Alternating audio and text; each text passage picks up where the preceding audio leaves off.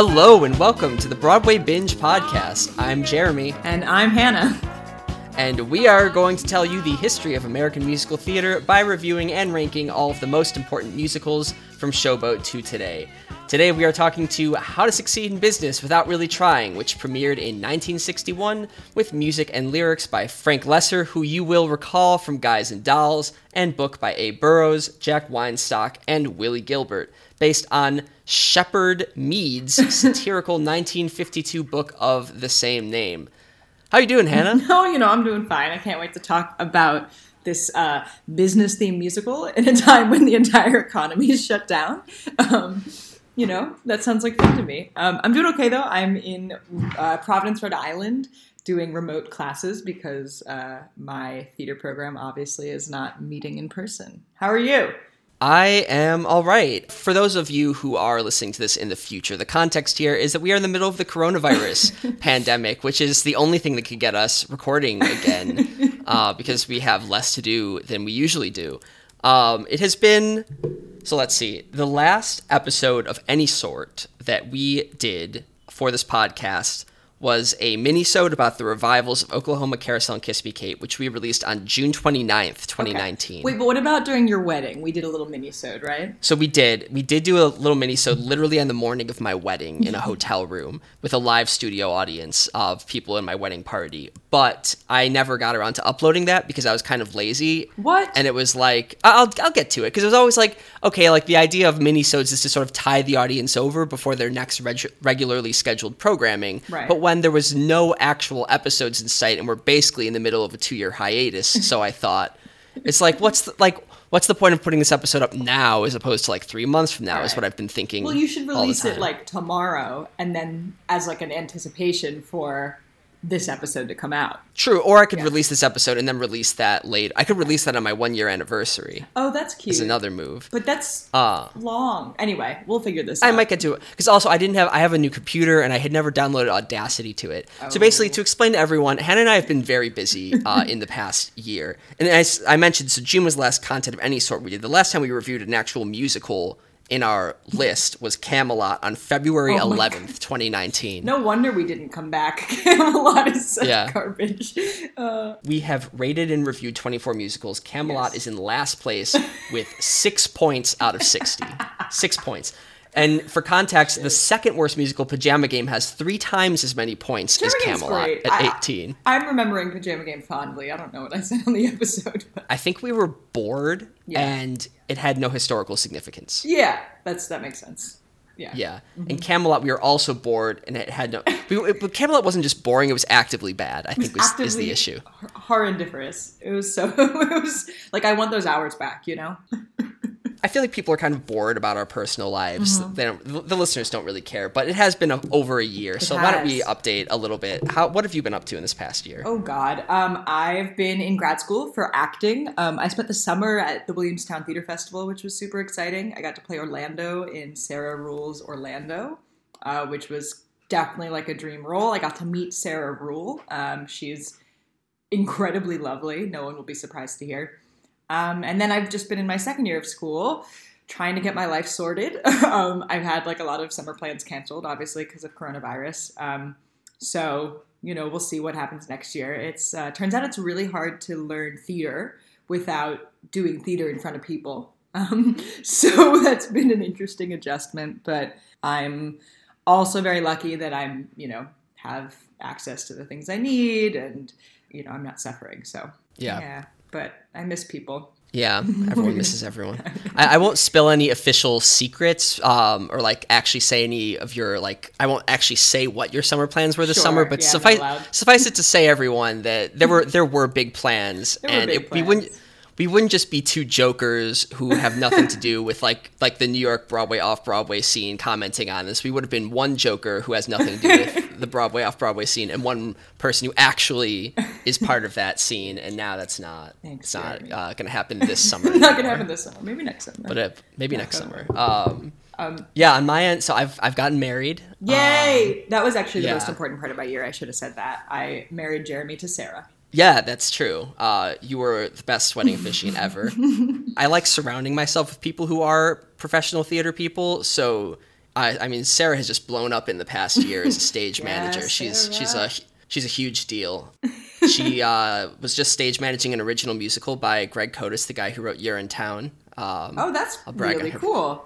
Yeah, it opened, and then like after the first weekend, it just had to close because of the virus. Right. Urinetown is pretty decent, though. I love Urinetown. Yeah, Urinetown is destined for like a 40 out of 60 when we finally get to it in 3 years. I wonder if there'll be a revival soon. I actually think that musical could be great right now. Yeah, I guess so, because I recently went to see Penn Players, my college theater company. I went to go see they did it, and it was like all freshmen. So it was like one of those things where there's a bunch of children wearing suits that are too big for them playing businessmen. Which we'll get. Speaking of How to Succeed in Business, yeah, we'll get to that. But they did a valiant effort for like a bunch of 18-year-olds. Sure. Yeah, there were definitely elements of it that are more applicable to the present day than were like when the musical even came out. But there were other parts of Urinetown that did feel a little dated. I mean, it's no Camelot. Yeah. No, it's no Camelot. Yeah, interesting. I remember seeing it as a kid.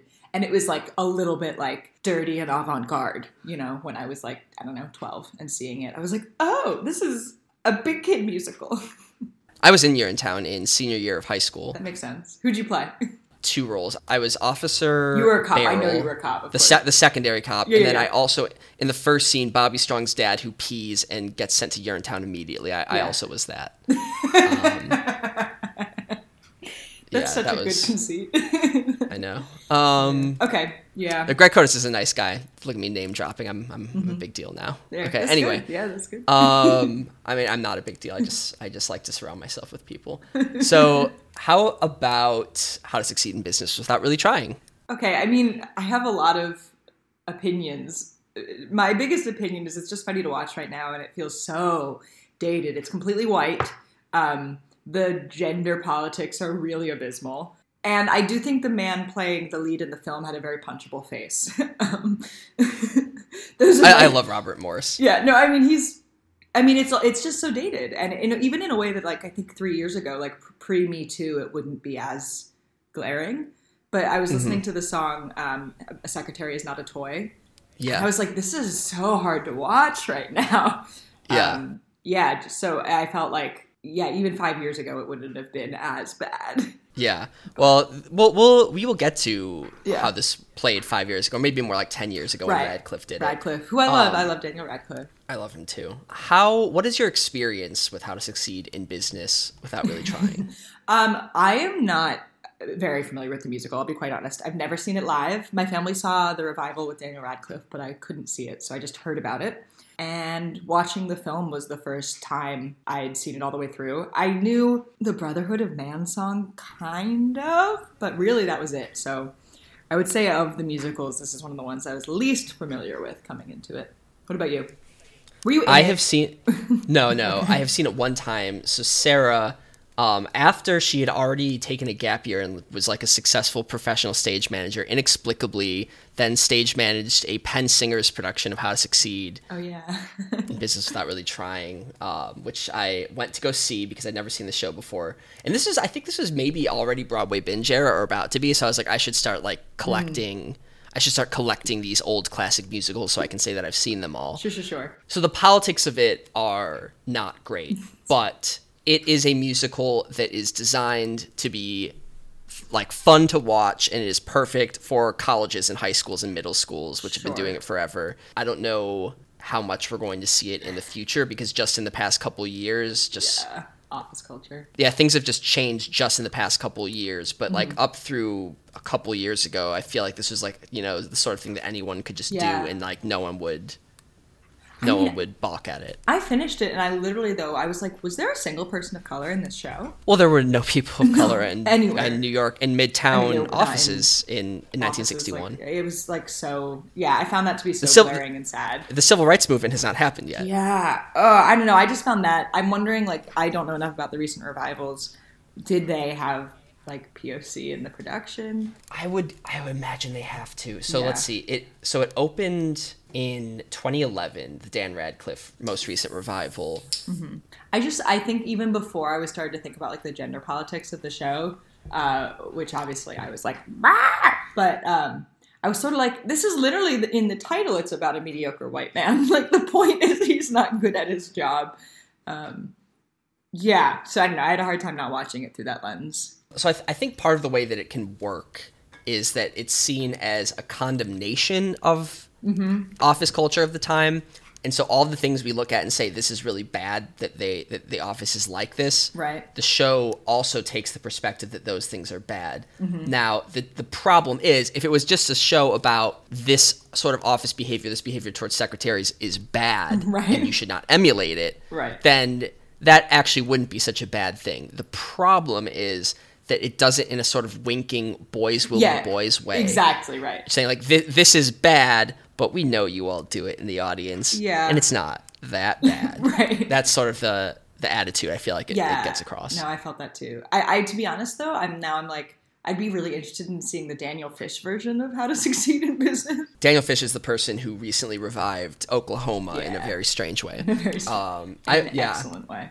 In an excellent way. I liked it too. Yeah. Okay, anyway. So maybe we should just get into it a little. Do you want to give like a summary? Yeah. I do. I'll give a summary about the history. Okay. So this came out in 1961. We are firmly in the 60s now. We enter the 60s with Camelot. And we sort of talked about this in the past, in both the late 50s and getting into now, that in the beginning of our show, there was very much an evolution of Broadway from this sort of light musical comedy where there were songs that had nothing to do with the plot into an integrated show where suddenly the songs were about the plot. And that began sort of with Showboat all the way back when, our first episode.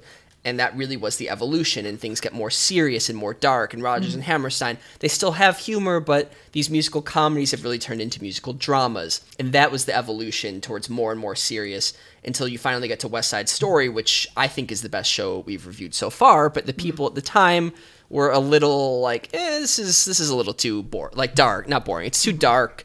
When I go to the theater, I want a light musical comedy. This is post World War II people. They wanted something different. So West Side Story, though a minor hit, it lost the Tony for Best Musical that year to The Music Man. Which weird on reflection. But that goes to show what people were into. Yeah. So the biggest hit of the day, or not the biggest hit, but one of the big writers of the day, and someone who was sort of maybe seen as the best musical writer of the day, was Frank Lesser, who did music and lyrics. He did Guys and Dolls. He did other shows that were skipping, like Where's Charlie? And he did this show. And he was sort of this big deal. He had a lot of money. He bought MTI at one point, which owns a lot of rights to a lot of musicals. Music Theater International is what that stands for. Actually, it appears he started MTI in 1952. Oh. So even now, when you want to do a musical, if the rights are owned by MTI, you have to buy a license from MTI before you can put up that musical. And he also started his own publishing company in 1950 called Frank Music Corporation. And 1950 was the year Guys and Dolls came out, so he was a big deal at this point. And it was initially created for him to publish his own work, but he eventually supported other writers, most notably Richard Adler and Jerry Ross, who are a team who did The Pajama Game and Damn Yankees, I believe were their shows. And he also, through this publishing company, sort of brought up Meredith Willson, who was someone who, as a middle-aged man, wrote his first musical, which was The Music Man, which is a bigger hit. Yeah, probably a bigger hit than any of these other ones. How soon is Music Man? Oh, wait, have we already done Music Man? Shit. We did it. It's been so long. It's okay. So long. Yeah, Music Man came out in 1957. That was episode 21 of Broadway Binge. This is episode 25. Thank you. Wait, that would have been true. Yeah, a year and a half ago. Yeah, let's. How do we like a Music Man? A Music Man. I think we liked it ultimately. So we've reviewed 24 shows, and Music Man came in at 12. So right in the middle. Yeah, that makes sense. And I think it's going to be, because we sort of front load this thing with like a lot of really great Rodgers and Hammerstein. So I feel like even though right now Music Man's right in the middle, it's probably going to be better than the midpoint. Oh, you think so? I think it's gonna because I think we're going to do some bad musicals in the 60s right now that none of them are going to be as bad as Camelot, but they're all going to be like bottom middle is my guess. Jeremy recently sent me the list and I was like, oh, it's rough road ahead for a little bit. Well, I'm excited for next episode, which is a funny thing happened on the way to the Forum. Yeah. Which I guess, I mean, it's not Sondheim's best, but it is his first Broadway show where he did the music and lyrics, and that's cool. Yeah, I'm excited to talk about sort of the evolution of Sondheim for sure. Yeah. Yeah. So there's that. And there's a lot more good background information about that, like deleted songs from like that never made it to the Broadway version that he has since recorded on anthologies. Like there's a lot of ancillary material Cool. That we're going to have for that we're not going to do for How to Succeed. Ancillary material. Okay, anyway, so How to Succeed. Sorry. Yeah, Frank Lesser. So this was his show. The book writer was Abe Burrows. Abe Burrows took a book which had been written by these two other guys. Jack Weinstock and Willie Gilbert did the first pass at the book. And then Abe Burrows, who worked with Frank Lesser on Guys and Dolls, sort of polished it up and brought it back to that standard of excellence that the Broadway audience had come to like. And I'm not saying excellence that like I necessarily think it's the best show ever, but you know, like for the time, like this was like this was as popular as it's possible to be for a show. Sure. There was another choreographer who was credited as the main choreographer named Hugh Lambert, but he ended up really not being up to snuff, so they sort of brought in Bob Fosse to actually choreograph the whole show. And this is not one of those shows that's known for like Fosse choreo, but I was talking about it with my partner, and she was saying like, oh, I think of it as a dance show. And I remember when people saw, when my parents saw How to Succeed, they were like, Daniel Radcliffe can really dance. But maybe that was just a surprising thing. Like maybe it was, I bet you it's because we don't think of it as a dance show. This is my theory as of 5 seconds ago, that it's like a little more impressive when they do dance because you're like, they're in suits and they're men and they're dancing. You know? Or maybe it's that the Broadway versions have always had really good dancing, but this is a show that is so often done by children who can't dance that we think of this show as a show where the ensemble stands still and just like sings a little bit off key. Yeah.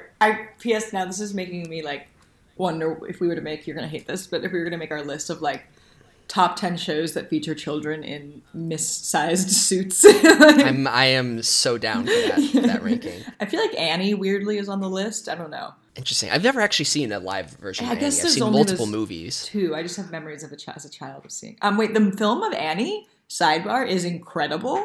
Bernadette Peters is in it.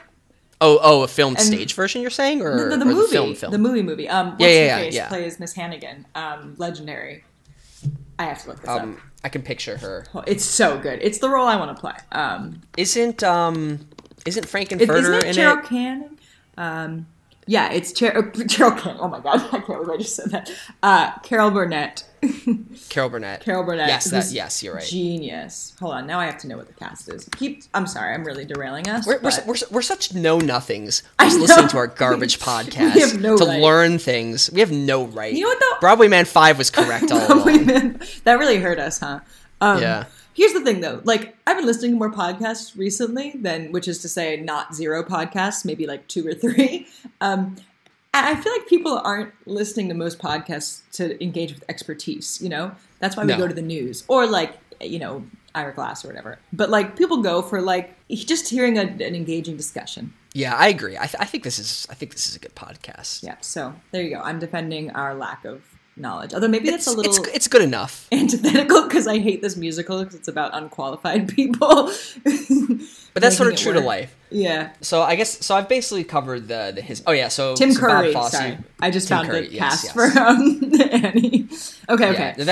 That was what made me realize I'm unqualified for this, is when I called him Frankenfurter and couldn't immediately remember the name of the actor. I really didn't hear damning. That. I didn't hear you say Frankenfurter, or else I totally would have known. Bob Fosse received a musical staging by credit, and Abe Burrows, the book writer, explained in an autobiography many years later that basically they realized Hugh Lambert wasn't going to be good enough to choreograph the whole thing. Like, he'd choreographed one good number, and they chose him based on that, but he couldn't really choreograph the rest of the show. So they brought Fosse in to do all the other numbers, but Fosse didn't want to. And this is kind of nice and interesting, because you always hear about Fosse being like kind of an asshole, but apparently he didn't want to ruin Lambert's career by having him fired, so he insisted on just getting a musical staging by credit, whereas Hugh Lambert would get the main But then I have this book where it has like snippets of reviews of all of the old musicals, and it's funny that like the reviewers all knew it was Fosse.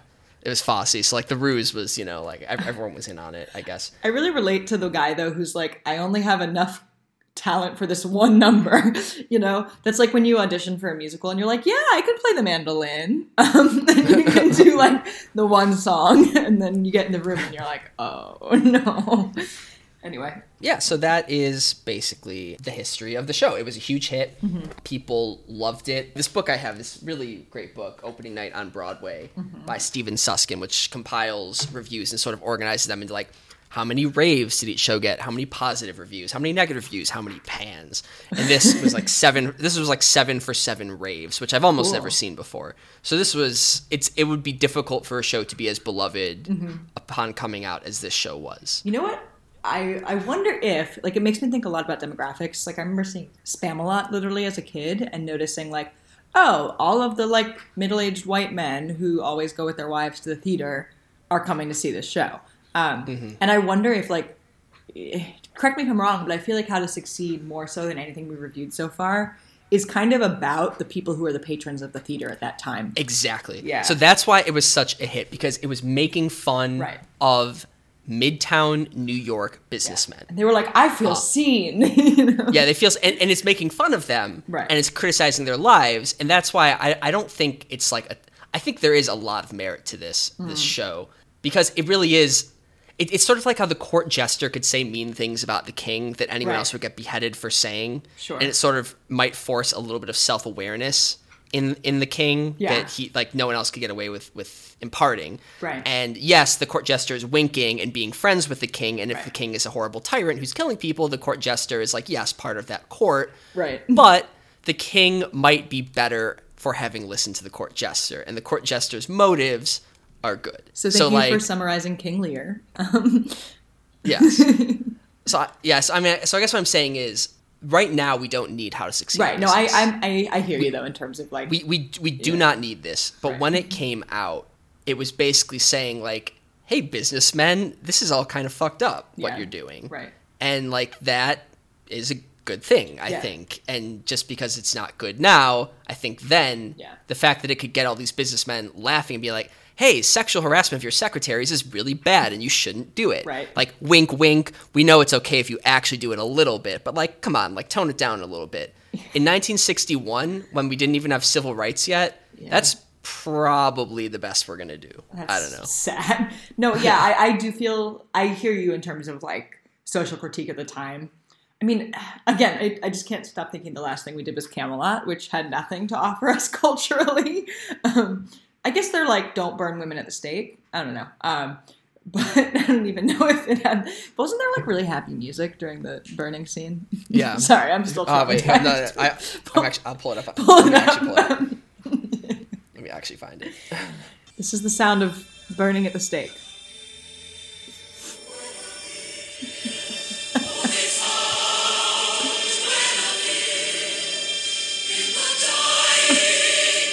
Gets even jauntier. Honestly, this is satanic. I think a beat's gonna kick in.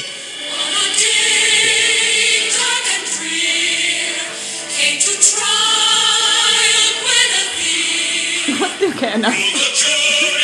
Stop this. Never enough. Stop this. Sarah, make him stop.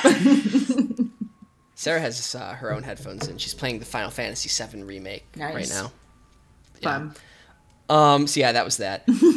So yeah, I don't want to be seen as I really don't want to be seen as like a sexual harassment defender. That is absolutely not what I'm trying to do. Jeremy Berman, he's... No, yeah, I guess the point I'm making is, at least this is criticizing sexual harassment, which probably literally there's probably no other art in the entirety of the 1960s. Yeah, like in mainstream that is criticizing sexual harassment and identifying that it even exists. No, I hear that. And no, I'm, like, inclined to agree with you that, like, of the moment, you know, it, like, the fact that they even addressed it. You know, I did notice, though, in that song, maybe we should play a clip of the song, A Secretary is Not a Toy, which is sort of the one we're talking around. I did notice, like, in the film, which I assume is quite similar to the cast, to the original show. It's very faithful adaptation. Yeah. They, like, have this song, and the men are all in business suits, and the women are in their secretary outfits, but, like, unrealistically, they're pleated all the way up the leg. So when they dance, they're, like, showgirl, like, doing these kicks, and it's very, and, like, you know, there's nothing wrong with that, but I was like, that's the winkingness, you know, that you talked about, where I was like, okay, but, like, this is still a highly sexualized image, where we're like, don't look, but look, you know? Yeah. Do you mean there's, like, a slit all the way up the leg? Okay, yeah. Not a pleating. Sorry, I mean, you're wrong. I feel like wrong. I feel like everyone wore pleated things back then. Would know more about women's fashion vocabulary than I would. Yeah. Okay. I know about, like, historical things. Yeah. Here is a bit of A Secretary is Not a Toy. Gentlemen, the secretary is not a toy. No, my boy, not a toy to fondle and dandle and playfully handle in search of some puerile joy. No, a secretary is not, definitely not, a toy. Yeah, that gets you the gist of it. Wait, we never talked about the plot. Oh yeah, so there was this sort of satirical book from the late 50s called How to Succeed in Business Without Really Trying, which is about like basically how to succeed in business. Like it doesn't even matter what your business is actually of. If you just sort of schmooze people and like play the corporate games, you can advance. So you have this character, J. Pierpont Finch, who was just a window washer with no skills, who never actually does anything for this company. And just by following the lessons in this book, he manages to eventually become the chairman of the board of this company. Yeah. And what makes it so funny is that, like, yes, even though no one could really do this whole thing in 2 weeks like he did, it sort of rings true that success in the corporate world is often as much a function of your charisma and ambition as it is of actual ability at the job that you're supposed to be doing. So yeah, I mean, you're in the corporate world, so you can confirm.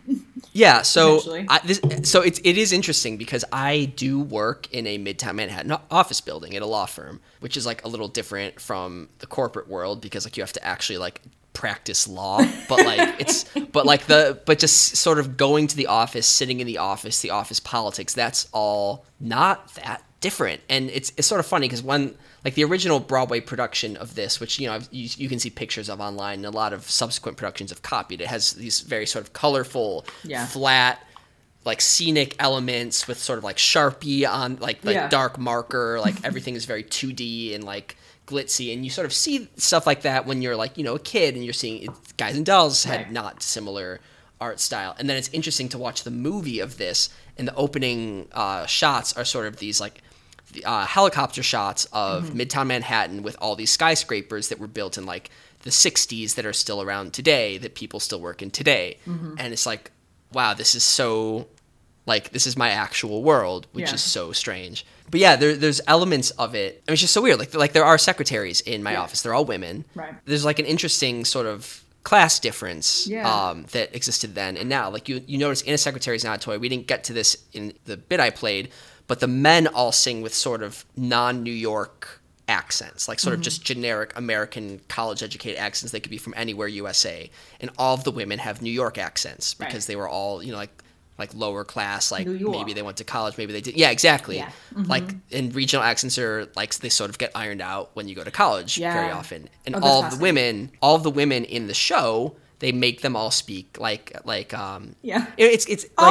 Mr. Finch. Yeah, it's very like, yeah, exactly. Like a Poison can develop wrong musical, but like the same. That's good though. The same idea. What's that? And this Poison. Guys and Dolls. Oh Jesus. Yeah, and that sort of continues even in newer musicals that take place in the older times, like in Little Shop of Horrors. Right. Seymour speaks in just sort of a generic American accent, a little bit New Yorky, but then Audrey is very like Seymour. Yeah. Oh man. Well, it's sort of still that way. Like now, like in my office, like you have all of these like there's definitely more men lawyers than women, which is kind of messed up because like going into law school and people who graduate law school, it's very 50-50 now, but when you look at the partner ranks, then that is not 50-50. You would like to think maybe that'll even out in time as the current youngsters age into the partner age, but that is definitely not the case yet. But the secretaries are all women, mostly non-white, whereas the lawyers are mostly white. And it's not good. It's not good. Yeah. Well, okay. So then, I mean, I feel like we should jump off of this to talk about like the few songs that women do sing and How to Succeed. Suffice to say, this musical does not even come close to passing the Bechdel test. The main women are like, there's the one who's lusting after Finch, and her big song is about how she like is excited at the prospect of keeping his dinner warm. Shall we play a bit of it? Yeah, let's play it.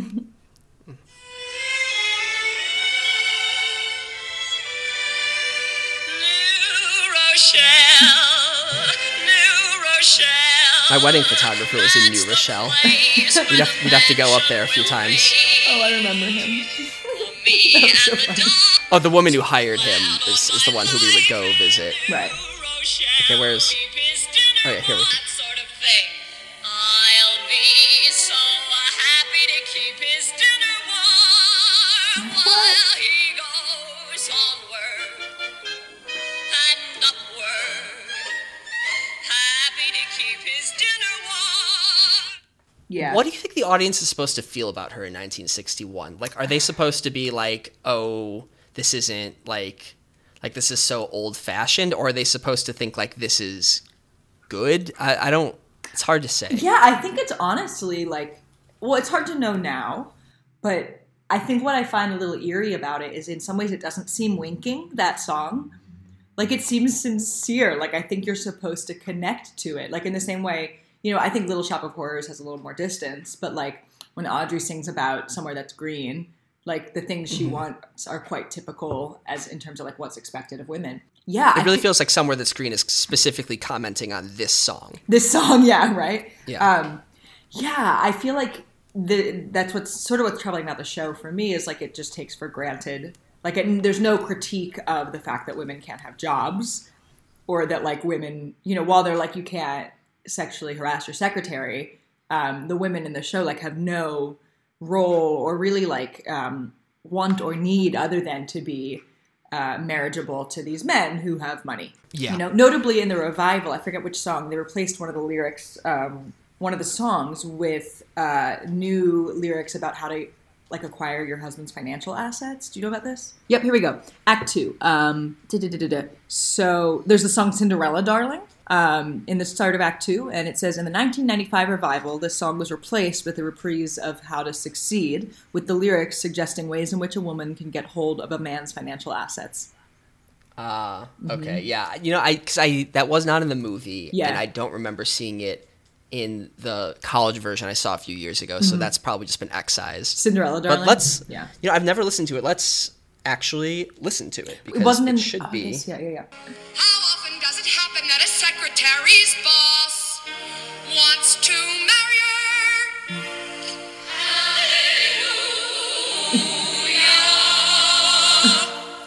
How often does the dream come true without a sign of conflict or barrier?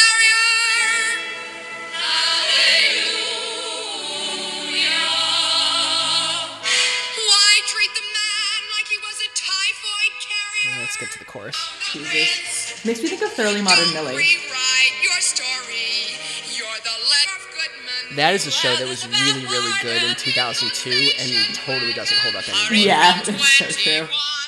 Yeah, this also just doesn't sound like that good of a song, so good riddance. Yeah, anyway, I mean, I'm sort of feel like I'm beating a dead horse, but suffice to say, like, the women, you know, are really only there to be in love with the men and hope that through marrying them, they can have some sort of financial power in the world, is my hot take. That's not really a hot take. It's not a hot take. Yeah. It's nothing you say is a hot take is ever a hot take. Shut up. It's been over a year. It's been over a year and this hasn't changed. This hasn't changed. Pause. I'm suddenly like, I would be interested in seeing the drag version of this show.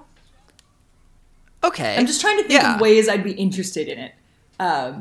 Like, I feel like that could be fun, the whole show in drag. Yeah, that could potentially work. I mean, anything's fun in drag. Because it heightens the fact, like, that makes it way more... Yeah. Because, like we're saying, the good thing about this is it's criticizing 1960s business office culture. Right. And the bad thing about it is that criticism is very wink, wink, boys will be boys. Yeah.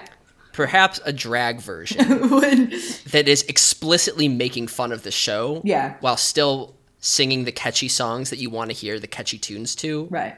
But being way more explicitly like we are making fun of this book. Could be good. Maybe that could work. Okay, well, piggybacking on that, what would you consider the catchy songs from this show? Oh, there's a lot of catchy songs. Because I don't know that I was like humming a lot of them. But so tell me what you kind of left it. So I'm just looking at the list of the numbers. I mean, just How to Succeed. That's not a catchy song, but I like that. I'll play it the company way. I see. I just was like, whatever. Whatever the company's up there, I'll stay. I guess what I'll say is that's like, a fun song. No one's like singing songs from How to Succeed in Business like at a cabaret. You know what I mean? Well, maybe they were then. But like rarely. Like people like, you know, in the way that like, maybe it's because we're pre-Sondheim. But there's songs, you know, from musicals we've talked about that are like standards. Not just because they're good, but because it's like so, you know, like you can really put flair on it. I feel like these songs, because they're like grounded in a like, you know, Office or something. I don't know. Like they're not. Yeah, that might be it. It's too much of a book musical, so there's not like sort of just a generic love song you can sing outside the context. Yeah, not to say like you can't sing songs that are about all sorts of topics, but I'm just like notably like I've never heard someone be like, oh, you know what I want to do? I want to do a crazy cover of a song from How to Succeed. He's thinking. Wait, because also the big love song is a trio, right? So you need 3 people to sing it. Yeah, and that is harder to do. That song's not bad. In related news, Shoshana Bean released a cover of Heaven on Their Minds. Oh. It is so good. Is this like a new coronavirus cover? I don't know. It's on Spotify. Because everyone's doing stuff. So my theory, and like don't hold me to this, Broadway binge listeners, but I feel like you have all these big name actors who are way too good for this podcast who are sitting at home literally doing nothing because Broadway is closed indefinitely. I feel like we should be able to get some good guests. I don't know. You know, I think so. I think it's, if not now, when? At least middling guests. Okay, but don't say that because then we're going to get someone and they're going to listen back and be like, what am I, a middling guest? No, they'll know they're a good guest. Okay. If you're on the show in the future, you are a good guest. You're a good guest. Don't pay attention. Yeah. You should listen to that Shoshana Bean cover. It's fucking great. I do. I like Heaven on Their Minds. As you know, I think I rated that my favorite Broadway song of all time when we did that list. Oh, God. Yeah. I can't wait to talk about that show. Yeah, I know. We're not that far. We're getting to the 70s. We just got to make it through the 60s, and then we'll be at the 70s, which I think is the best decade. Wait, also, I found this out on Instagram the other day. Andrew Lloyd Webber is making a Cinderella musical. Yeah. Have you seen this? He's making a Cinderella. I'm like doing the air quotes with my fingers. We'll see if it gets made. What's great about it is that literally the chorus of the big song, which they released, she's like, call me bad Cinderella, I will not say goodbye. Like, she literally calls it Bad Cinderella. Oh my God. He hasn't written a good musical in like 20 years at least. I respect the man. More than 20 years, because it's 2020 now, so he hasn't written a good musical since... I actually don't even know. He wrote a show called The Woman in White that I really liked, that I saw when I was a kid. Okay, so there you go. Minnesota, but check out the Cinderella that he's working on. Oh, I know. So let's think. Catchy songs. This musical. Okay, sorry. There's I Believe in You. I believe. Wrong. Hello, Executive Washroom. I like how like the men sing "Gotta Stop That Man" and then it like goes into "I Believe." Yeah. So 60s. Yeah, there's some good is it Soft Shoe, like the tapping studio? I guess so. I mean, the orchestration is just so 1961 Mad Men in the best way. Yeah. We'll talk about Mad Men in a second. Okay. Let's listen to this song. Big deal, big rocket, thinks he has the world in his pocket. Gotta stop that man. This is my jam. Oh, look at him standing there staring at it. You have the cool, clear eyes of a seeker of wisdom and truth. This is orchestration. You know it's pretty. Yet there's that up. The flutes, the 60s flutes. Chin and that grin. This is the prototypical instance of 60s flutes in a musical.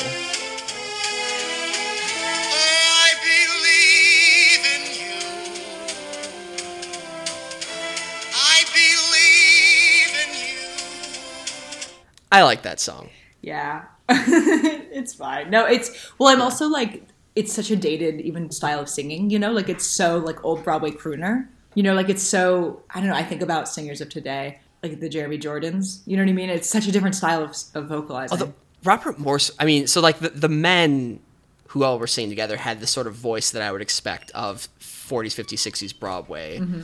Like, gotta stop that man. Yeah. Robert Morse, though, was kind of weird even for then. And he was so unique. Daniel Radcliffe was a great choice for imitating him. I agree. Watching it, I was like, oh, what? That's kind of great casting.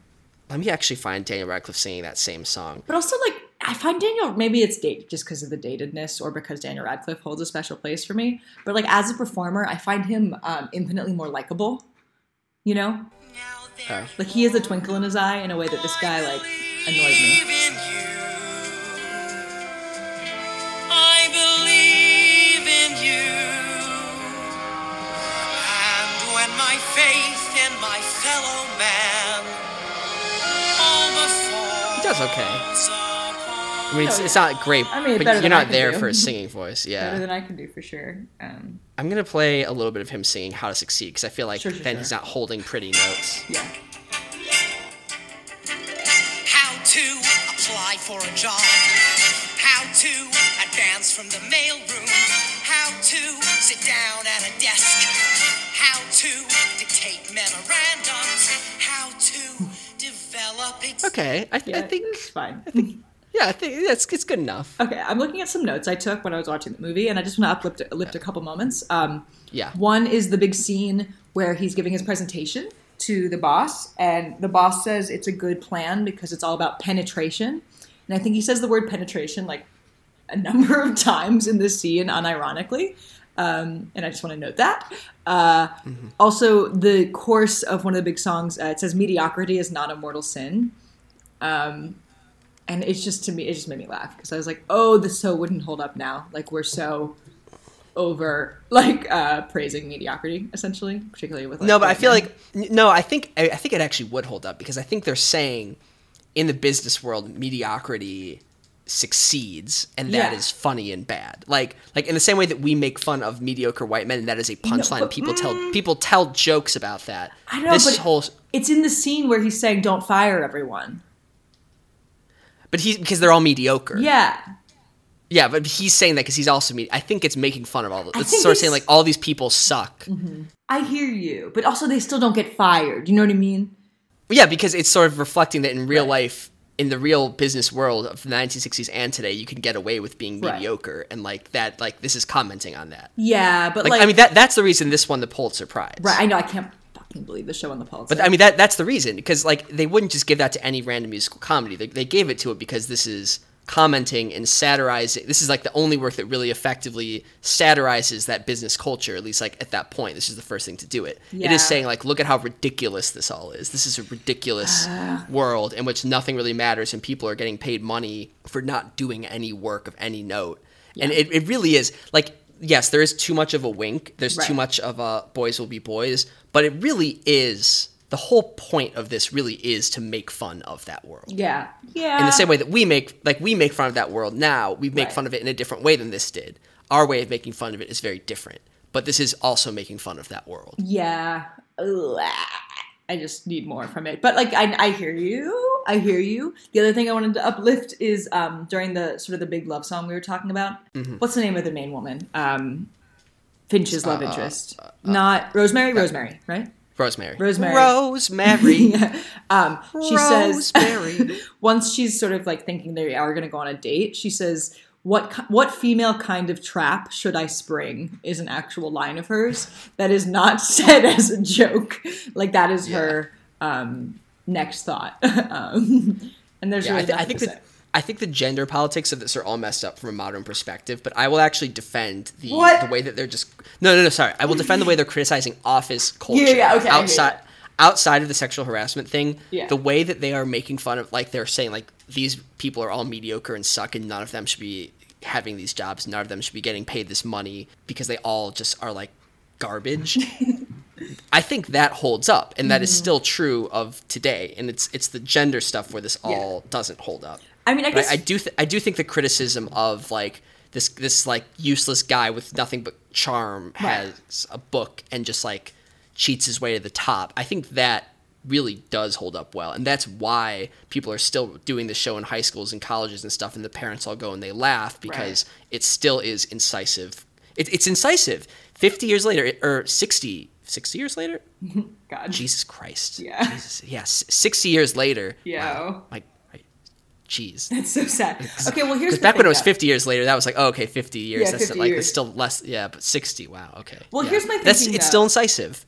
I think this is part of like a larger conversation that we're having a lot in the theater world right now, which is about like, is it actually useful to even like, an easy example is like do Taming of the Shrew, right? Again, but like we're pointing out what's wrong, or it's like, no, we should actually just do something else that holds people accountable. And like how when there's not a strong enough critique, and this is like sort of a moralistic argument about like how we should make social critique in theater.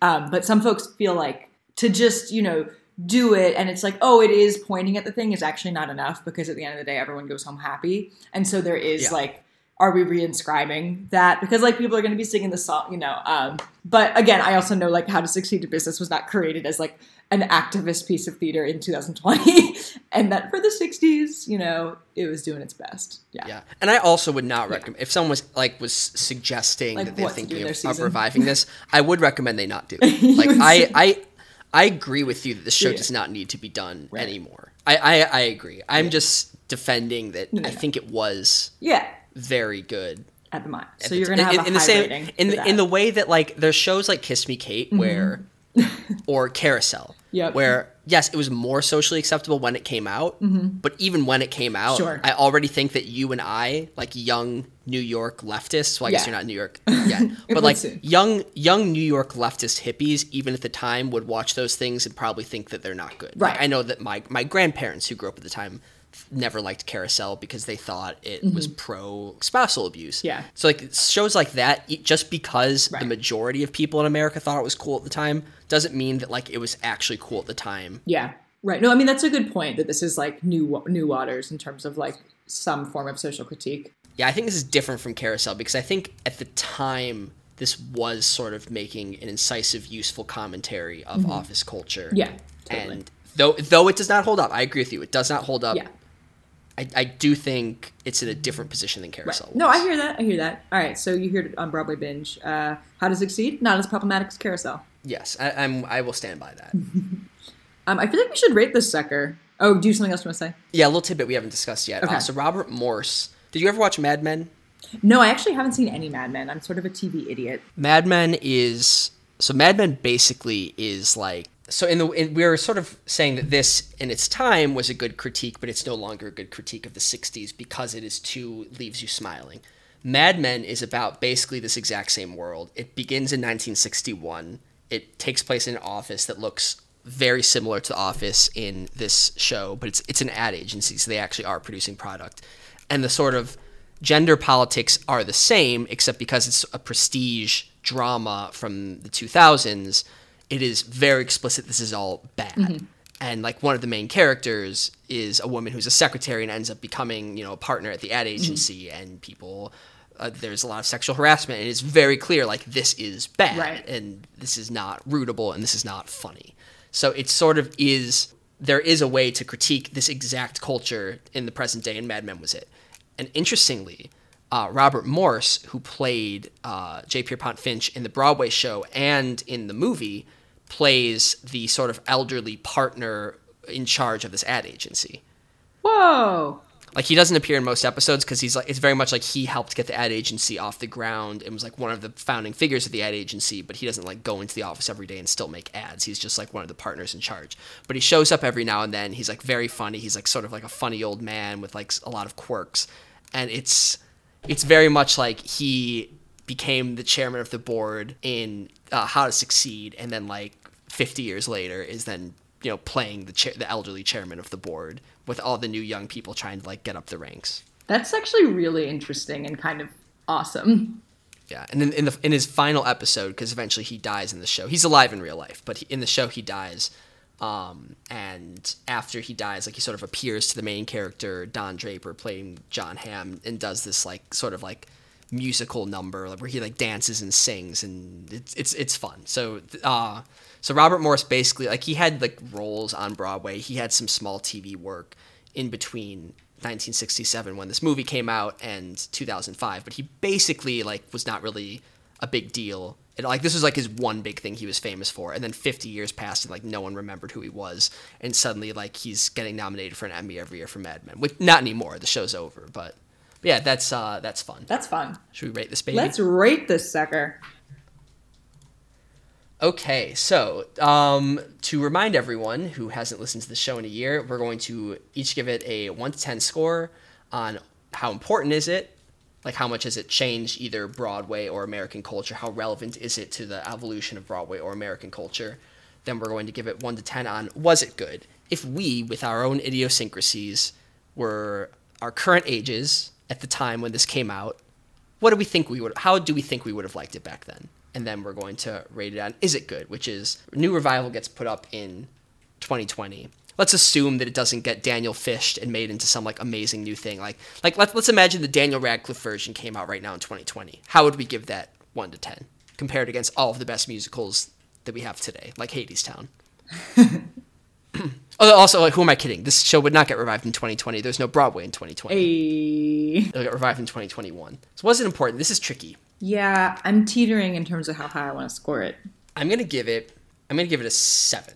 Okay, cool. I had a 7 and then I changed it to a 6. But, you know, and it's as high as it is because of the reasons you outlined. Yeah, it won a Pulitzer or Pulitzer. We've had this exact same argument in the past, and we probably came with an answer, but I don't remember. It won a Pulitzer for a reason.